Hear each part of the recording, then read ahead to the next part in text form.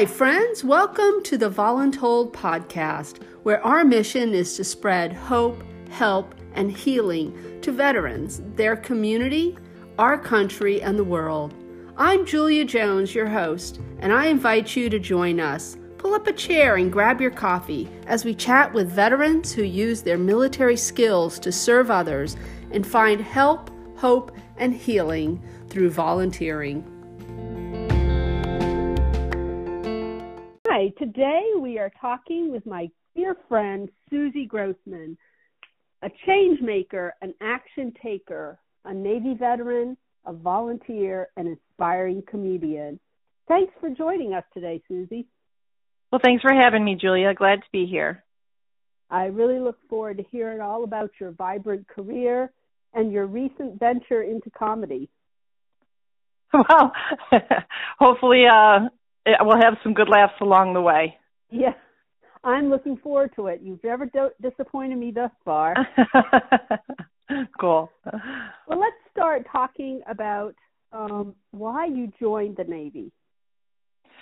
Well, I had, after I graduated high school, I had a great opportunity to be an exchange student for a year through Rotary International. So my first year I spent in Norway, and prior to doing that, I had made plans to go to college and study psychology, but that whole year in Norway really changed me. I got to travel. I got the travel bug, or what I like to call itchy feet. And when I came back from Norway, I even had a little trouble trying to adjust being back in the States, and I had been doing a lot of thinking, and I thought that what I would like to do was to become a nurse and join the Peace Corps. So I started working a couple of jobs to save some money for school and make some new plans. But it was the mid-'80s. It was upstate New York. The economy was not that great. It was cold and dark in the middle of winter, and I just started to feel like if I didn't really do something, and I think, too, I had the itchy feet that were saying, you know, you've been here long enough, it's time to go somewhere else. So I stopped in to see the Navy recruiter, and apparently he was really good, because between the first time I talked to him and the time I left for boot camp was only 5 weeks. Wow.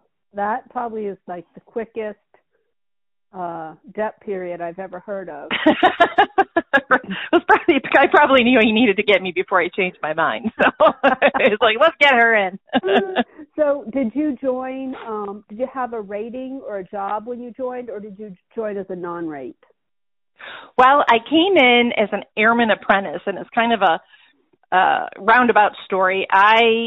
Obviously, my first request was to be a hospital corpsman, since I was thinking of becoming a nurse, but that was a highly sought-after rating in the Navy, and there was a wait list of about a year. And I also knew I was very good with languages, so I was looking at the CT community for as far as linguists. And again, there were back in that day, there were only so many female billets for jobs that would be required at some point to go on a combatant vessel or in a combat area.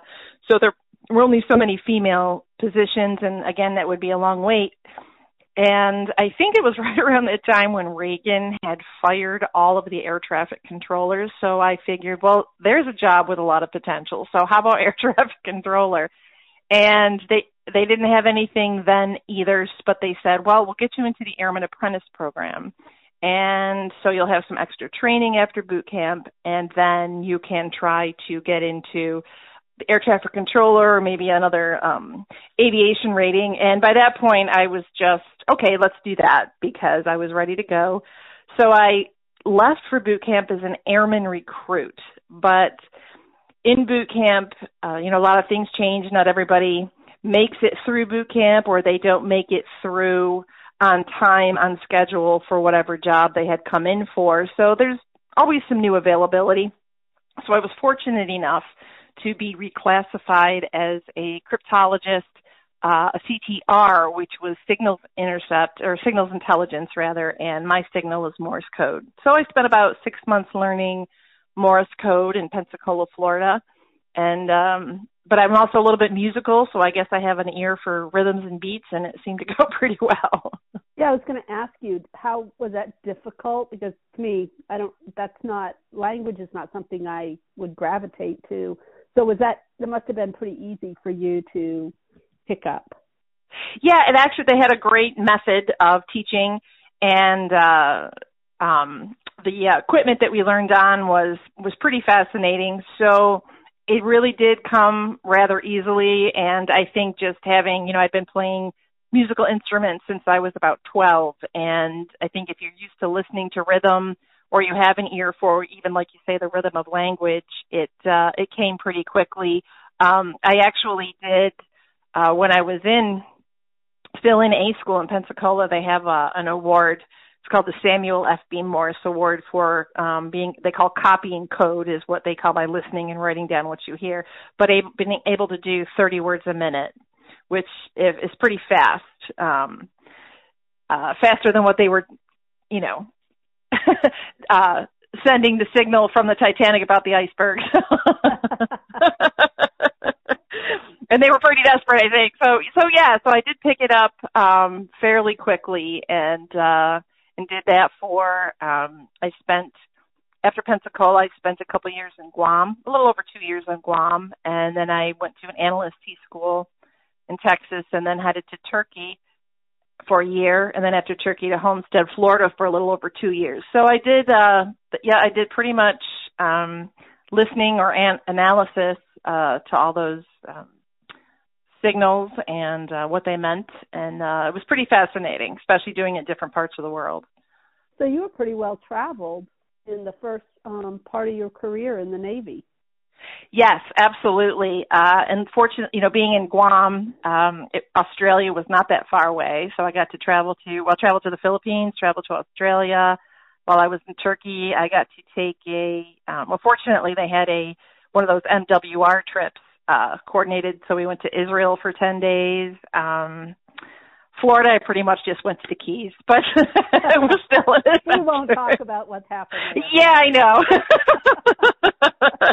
What happens in the Keys stays in the Keys.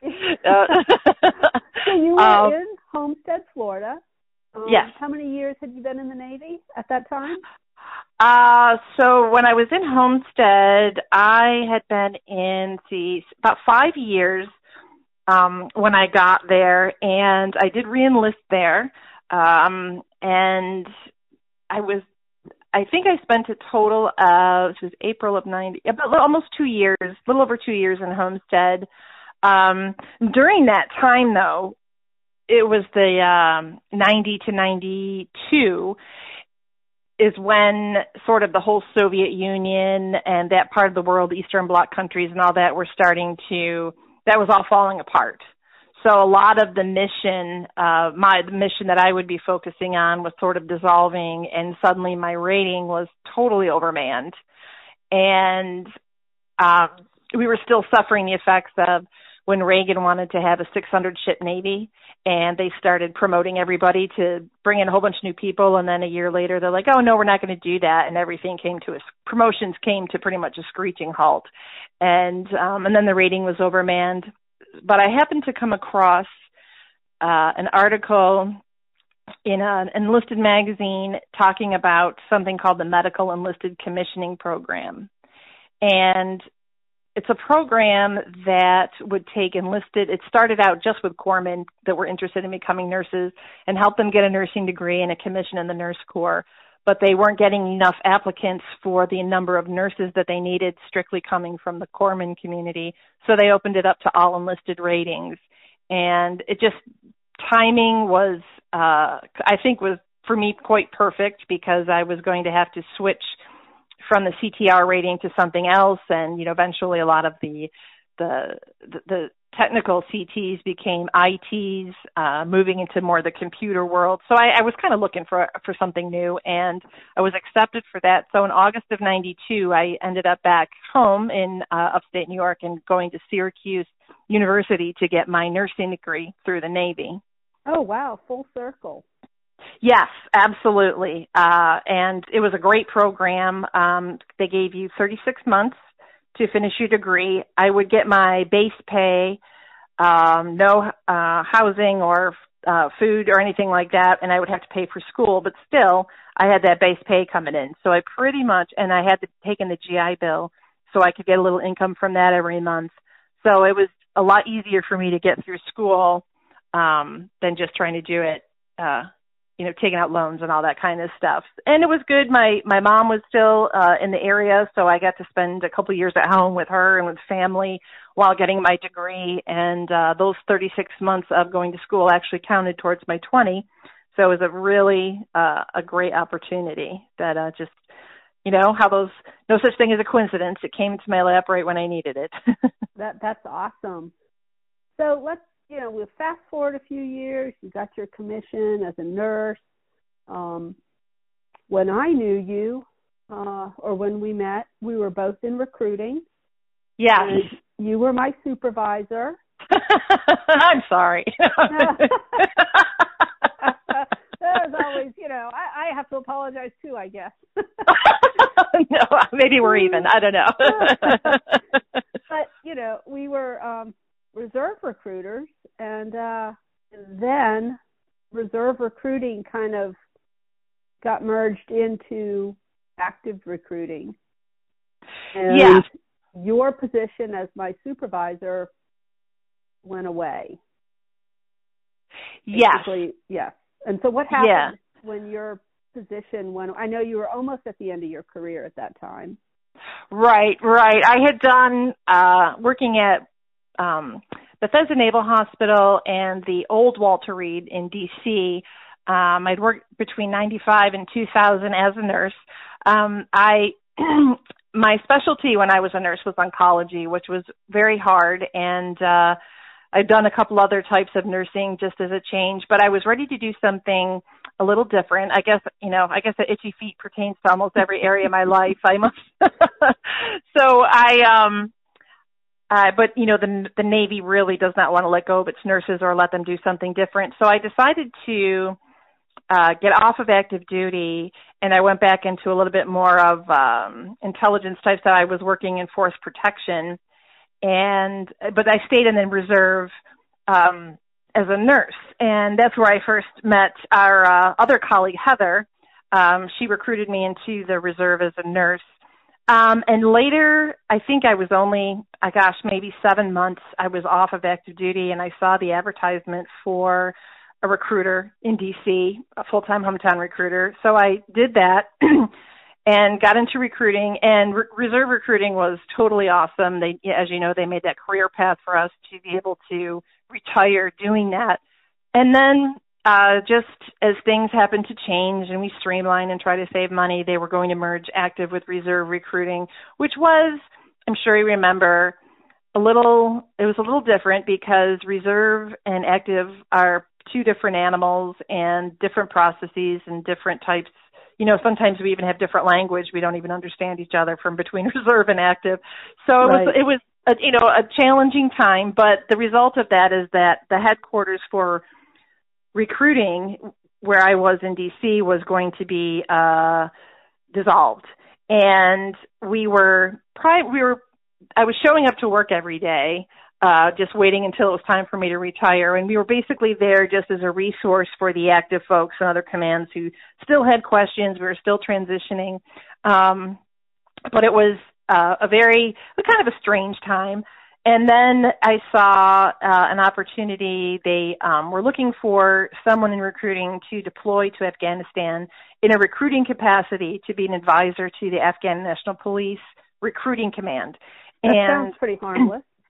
Yeah, why not? Just, why not go to the desert for a little while? And go to Afghanistan.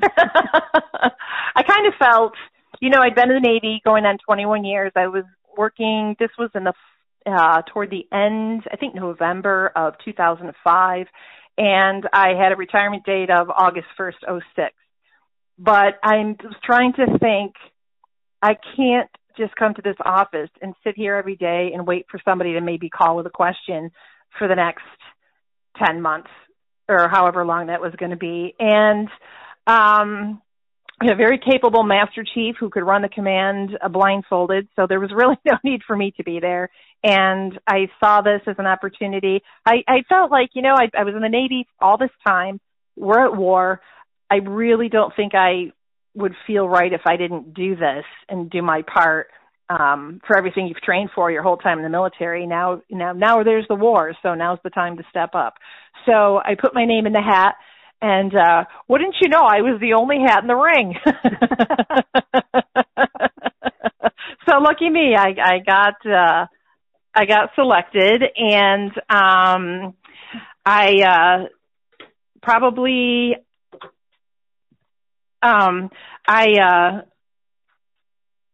went, I think it was November, December, they selected me, and then I left in April to go to Fort Jackson, South Carolina for 2 weeks of training, which is really all you need when you're going into combat.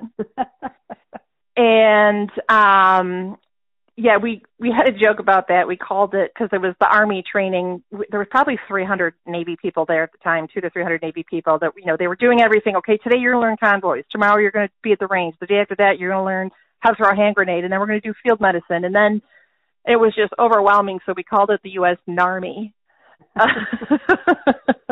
And 2 weeks after that, I got to go home for a couple of days, and then we left. So you said you were going as an advisor. So it sounds yes. to me as like a pretty innocuous, safe position. Did you come into any, I don't want to say dangerous situations, because you are going to Afghanistan, but situations that kind of were totally not expected, especially for the position that you were going into? Right. Well, at the time, believe it or not, Afghanistan was the safer place to go, because Iraq was the one that was really just disintegrating, and it was just before the surge. And we landed in Bagram, which is where everyone pretty much comes in and out of Afghanistan, and we were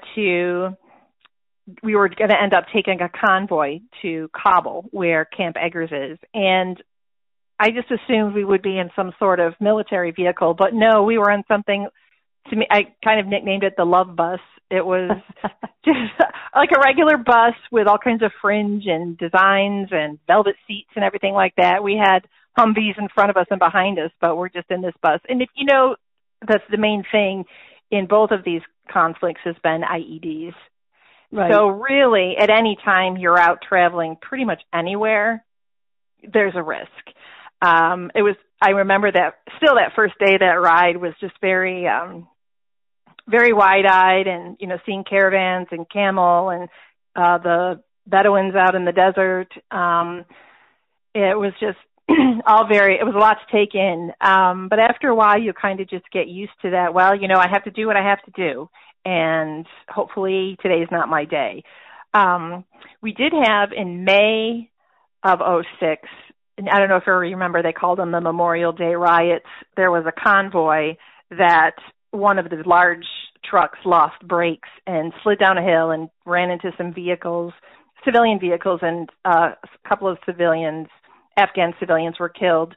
And there are always people waiting for opportunity to start something, take advantage of these kind of situations. So a riot started, and within a couple of hours, the entire city was rioting. Things were burning. There were gunfights going on through all of the streets. I was trapped at the Ministry of Interior, because that's where I was meeting with my Afghan counterparts most of the time. So we spent most of the day on the roof looking around. I ended up working at the Police Operations Center, transmitting information from where I was back to Camp Eggers about what was happening, and it was quite exciting. Fortunately, by probably around midnight, things kind of died down, and I was able to get back to the base, to Camp Eggers. But you never really knew what you were going to come into, or drive over, for that matter. So fortunately, I was fortunate enough to never have anything serious like that happen to me. But we did have many IEDs and suicide bombers too. People that would put underneath their clothing, or a guy dressed with a burqa, and he would have explosives underneath. And so we had casualties while we were there. I was blessed and made it through. Well, yes, I would say so. So you just came back from Afghanistan, and you just left the Navy. That was it. You retired. Yeah, I came back, and of course the command I left from was gone by the time I got back, and I had all this leave saved up. So I came back. It took me, I think, a day at the most to check out of the Navy, and I went home to my beautiful retirement home on the Shenandoah River in West Virginia, and I think the main thing I was just so excited to do was I'm so excited that I'm going to be able to get up and just go down and walk to a kitchen and get a cup of coffee and sit on the couch and have coffee like in pajamas. Like I don't have to dress up with 75 pounds of gear to go to someplace where the coffee is and yeah. Yeah. And just adjust to being able to go outside without having to put all that stuff on and walk around and feel like, I can be safe. I don't have to, I can just wear a shirt and shorts and I'm okay. And it was still kind of exciting, you're still sort of in that mindset, but after a couple of months, things, life goes on, and I was trying to adjust to just being a normal person. In that when you're in the military, I think you kind of have this aura about you, or you're in your uniform and you're identified right away as someone in the military. You wear all your accomplishments on your uniform and your rank and everything else, and you feel, I would say you kind of feel like somebody. You have an identity, and it's a pretty intense identity. I think people in the military, I've often said, if you have a job, you work at the doctor's office, at Google, at Home Depot. But when you're in the military, you are in the military. It's 24/7, 365.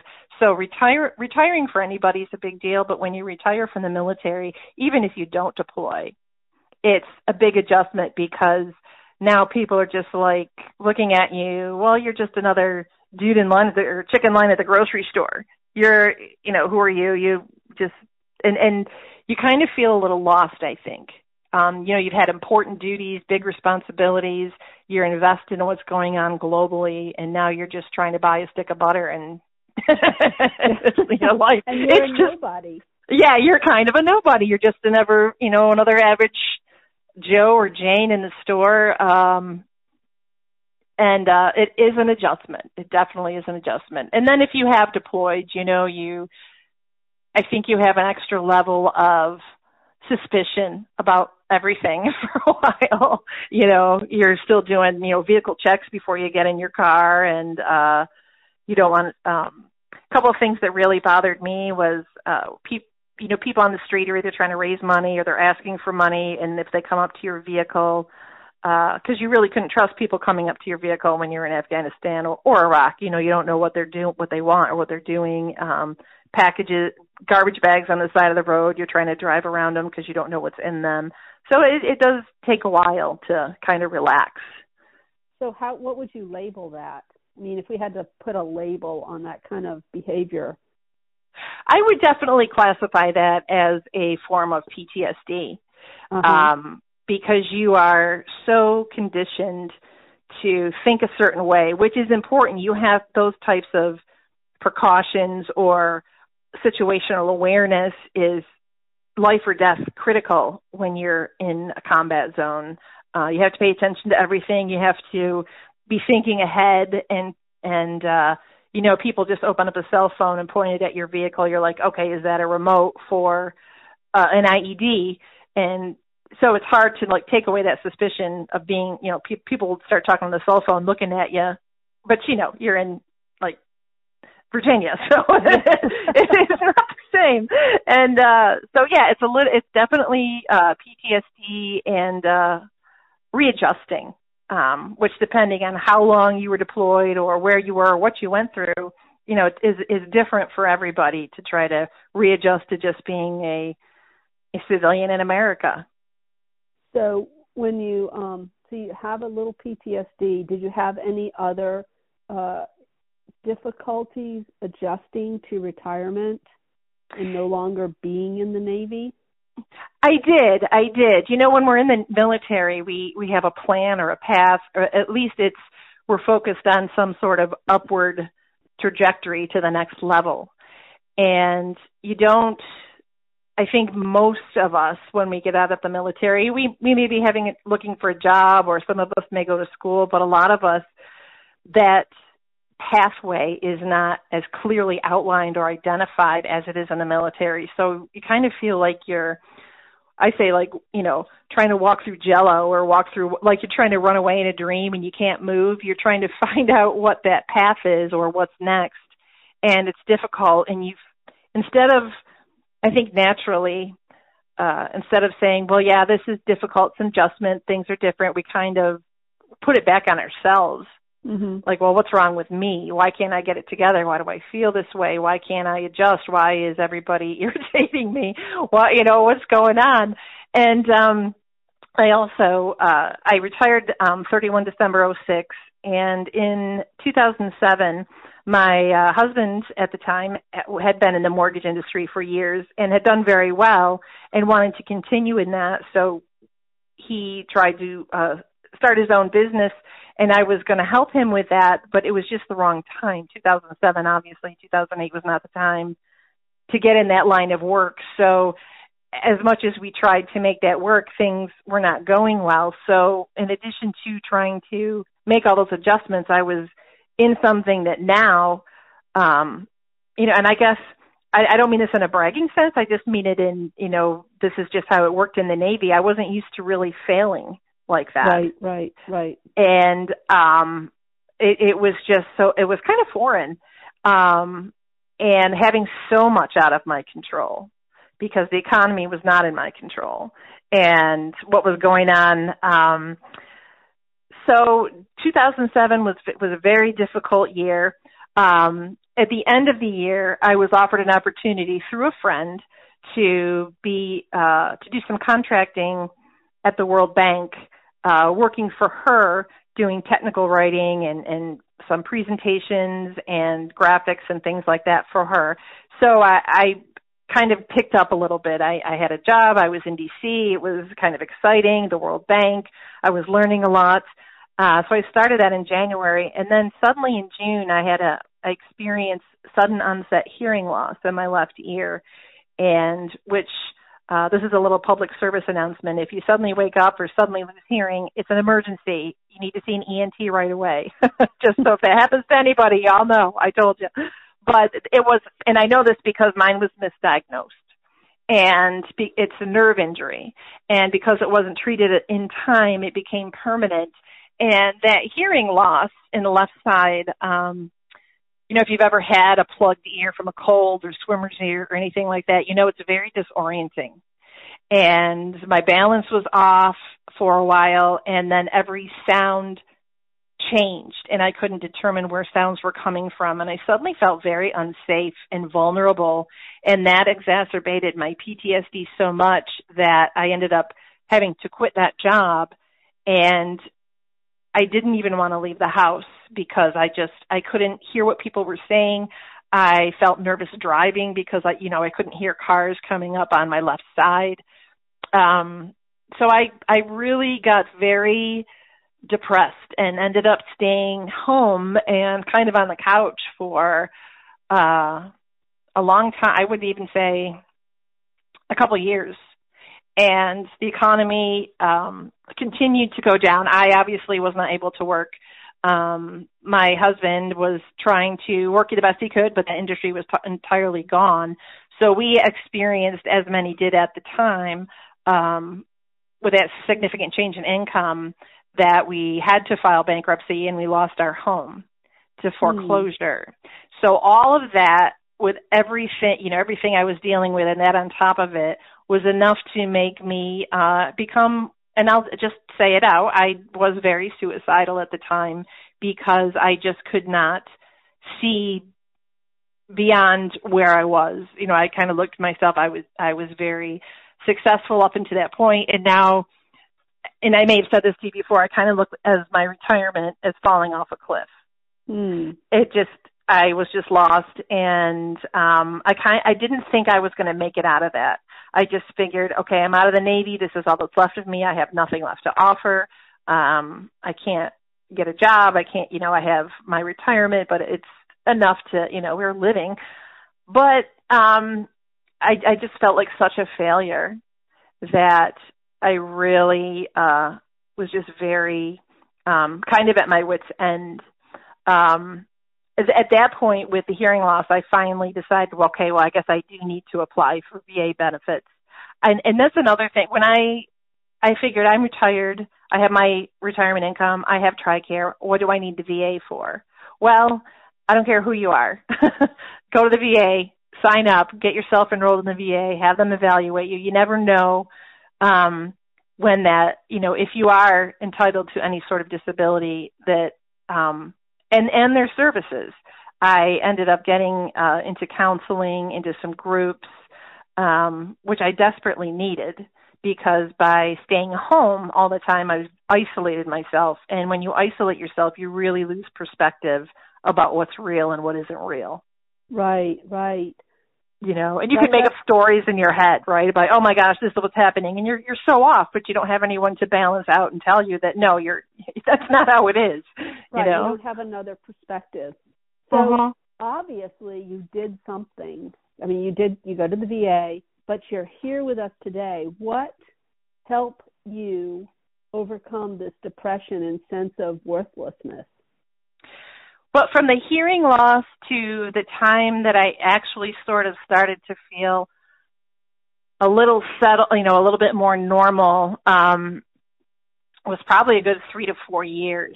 And the first thing that I actually ventured out doing, going out of the house by myself to go do something with other people in a social environment, was I signed up to be a volunteer with Literacy Volunteers. And so, in my mind, that's like teaching older adults to read. Is that correct? Yes. For Literacy Volunteers, they help anyone who is 18 or older. And initially, because in my mind, it was just helping people to learn to read and write. And that is all I thought it was. But it is so much more. I found out that they teach not only basic reading and writing, they teach basic math. They help people that are trying to prepare for their citizenship exam, to all of those areas, civics and history and all of that. They help those folks prepare for those exams. They teach English for speakers of other languages. They teach classes like, basic housekeeping, how to balance a checkbook, how to learn about how to take out a mortgage or how to buy a car. Things that maybe a lot of us take for granted, or some maybe a parent or an older sibling or someone showed us how to do that or went with us. But for people who don't have those resources, Literacy was helping with all of this, and they were connecting with other organizations to help people, once they were improving their skills, to get employed. I did this. We were living in Winchester, Virginia at the time, and historically, Winchester had been a very industrial area. There was a big furniture maker there, Henkel Harris. A lot of people worked in that factory. So a lot of folks, some of them didn't even finish high school. They went right to work. So now, and that factory was gone, and a lot of the industry was gone. They were trying to move into this new employment field, but they didn't have the skills. And one of the things that most of them needed was basic computing. So I was asked to help another woman who was teaching these classes, Introduction to Computers, and then teaching things like Word, basic Excel, how to write a resume, how to do email, how to set up an email account, some basic Word things, insert a table, format a letter. But a lot of these people had never even turned on a computer before. So how did your military skills, were you able to use the skills you learned in the military? Did they translate directly to this volunteer? Absolutely. Absolutely. When you're in the military, which I'm sure you can attest to, Julia, is that you get trained on something and you can be very, very junior, but know what you're doing. And then the next even more junior sailor or soldier, airman comes along, a Marine, and it's your turn to teach them. So you become a trainer. I think in the military, you become a trainer quite early on in your career. Mm-hmm. And then there are always other opportunities to to teach other things. I know we had to teach, of course, now I'm forgetting all the, but some of the basic things that, like equal, or we had sexual harassment training or those types of things. You'd have someone on the command engagement team or command environment team. I'm trying to remember the name, but you'd teach those types of things, or you would have to give a briefing about something, so you learn, I think, pretty early how to, or even what it was, GMT we'd have to go to once a month. Remember General Military Training? It was on whatever topic, it was water safety or anything, and they would rotate people in having to do those presentations. So the training, I think I had down just from all that time in the military. So to teach people was something I was very comfortable with. And obviously we'd used computers for a very long time. So it was some skill I was comfortable with. And I guess I never would have realized that there were people, as far as, back in 2012, 13, 14, that still had not even ever touched a computer. Mm-hmm. And how did helping these people, how did that benefit you? How did you feel? Well, I met some really great people, and they were all so grateful to be there and just very anxious to learn. And when you can help someone, they're struggling with something and you find a way to explain it, and then they have that light bulb moment, you feel really good that they're like, oh, okay, now I get it. And you've helped someone and you feel you're focused on them. You're focused on what you're trying to help them see or help them learn. And when they finally do, they're happy, you're happy, and you've had your mind completely off everything about yourself that's bothering you. You're not even thinking about all the worries that normally just spin around in your brain. It's a good feeling, and you're helping these people. And it also helps with perspective. I mean, there were a couple of women that were in the class that had just gotten out of prison. Oh. And so they were trying to rebuild their lives, or people that were homeless, or people with some significant, maybe physical disabilities that were not military related. It just was their situation. So you also realize, I've got it pretty darn good. And I've been pretty blessed. Yes. You were able to work through your depression through this volunteering? Yeah. And I didn't even think at the time I realized that was going to happen. But you have fun in the class and people are laughing and you get to joke around and you get to help people and they're thanking you and just telling you how much they appreciate you, which takes away the feeling of I'm a failure or I'm nothing or that I have no purpose or there's no reason for me to be here, because now maybe I do have a reason to be here. Even if it's something very, very small, there are people that were counting on me. Mm-hmm. And that changes when you have that little, that little shift. You might not notice it right away, but as that continues to grow, that feeling of purpose and helpfulness, you want to do it more. And the more you do it, the more it pushes out the negativity.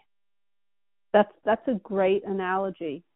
The more you volunteer and just kind of like pushes away the negative thoughts. It does. It kind of it replaces some of those feelings of, well, you can't do anything or doesn't matter that you're not going to make a difference, because you end up making a big difference. For you, it might be a small thing, but for the people you're helping, it's probably bigger than you'll ever know. And it's lasting. Speaking of making a difference, you're making a difference in a different way these days. Yes. You're bringing comedy and laughter and, I think all of us in the military kind of have a dark sense of humor. We make fun of a lot of the stupid things that we do. And the crazy things you have to do and the bizarre situations you're in, yes. So tell me about what you're doing now. Well, there's there's so many things out there today for veterans. It's wonderful. It's almost overwhelming to try to find all of these resources. But fortunately, I live close to DC, and there's a program that's now currently in the DC area and down in the Hampton Roads area, and I know they're looking to expand, but it's called the Armed Services Arts Partnership, or ASAP.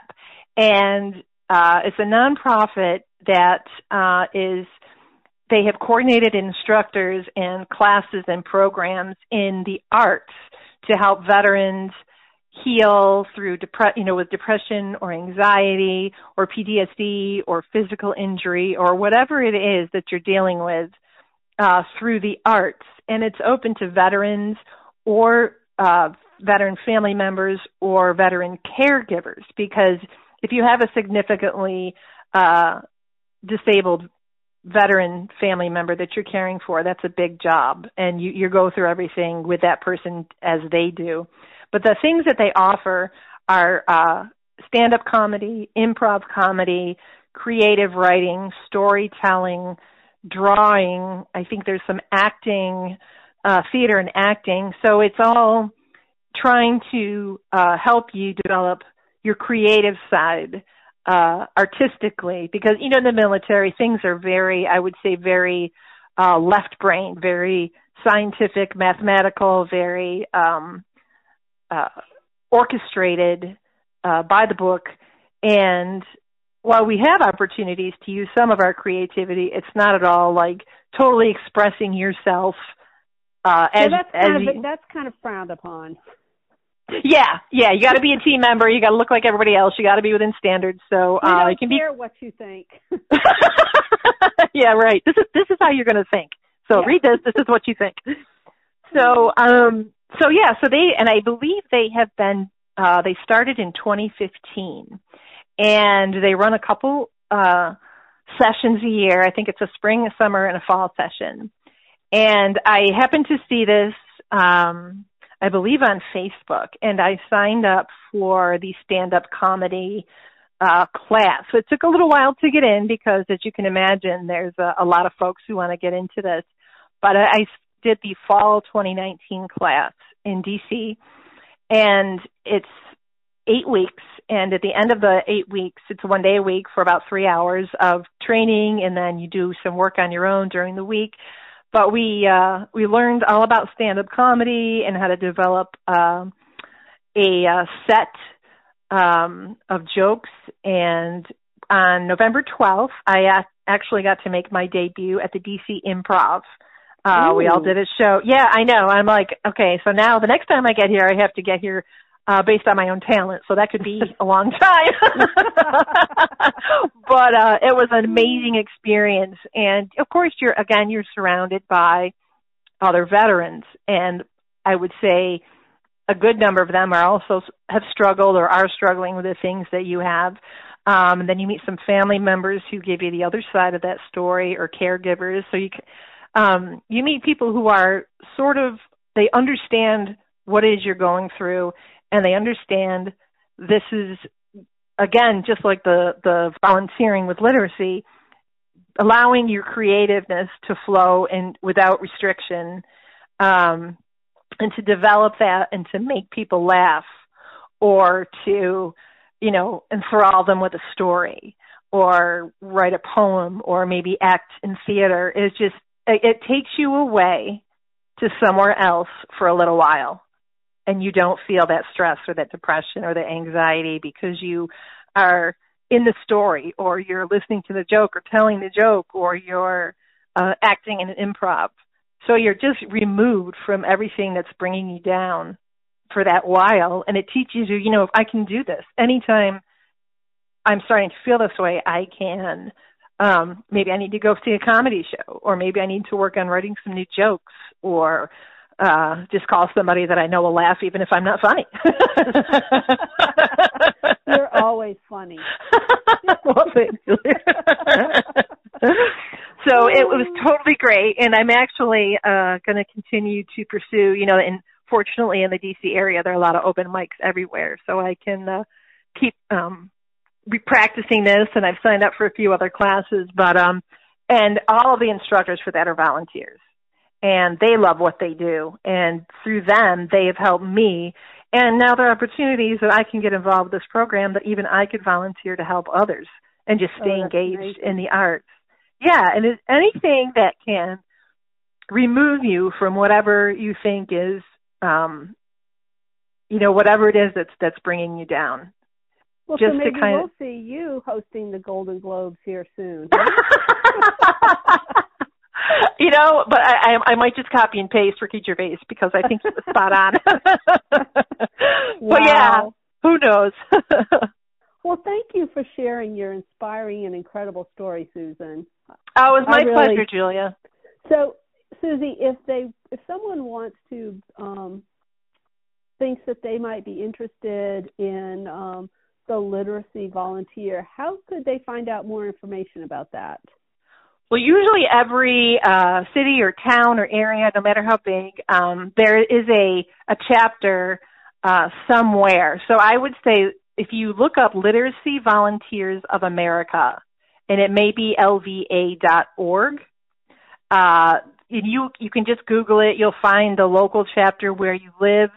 I can say probably with 99% confidence that there would never be a place you would call and they would say, we don't have room for you or time for you. They are always seeking out people to help either teach classes or one-on-one with folks. So Literacy Volunteers of America, they're all over and they would love to have you. So what about the ASAP program? You said that's a little bit more difficult to get into, but how can people find out information about that program? Yeah, so the website is www.asap.org. And at the moment, again, it's in the D.C., Northern Virginia, Maryland area, or Hampton Roads, Virginia. I know they're looking to expand, and so if you connect with them to see when their classes are, I think they are actually taking applications right now for spring 2020. Just see what the classes they have to offer, see what you might be interested in, give them a call to ask about what the program entails. It's you'll speak with Grace or Val, and they'll tell you everything about it. It's just an awesome program. And hopefully they'll get to expand soon. I know they're doing a great job of fundraising to be able to do that. Awesome. Well, thank you so much again for your time, Susie. I hope to see your name in lights here soon. Me too, and hopefully it won't be on like a name board as I'm getting booked at the police station. But what have you seen on the back of the milk carton? Right, or the post office, right? Yeah, don't want to be there. You know, it's a bad day when you wake up and you see yourself on a milk carton. Yeah, I'm here, really. You're really. Well, you've really been a great guest, and I thank you again so much. I hope you have a wonderful day, and thank you for sharing. Thanks so much, Julia. My pleasure. Till next time. Take care. All righty.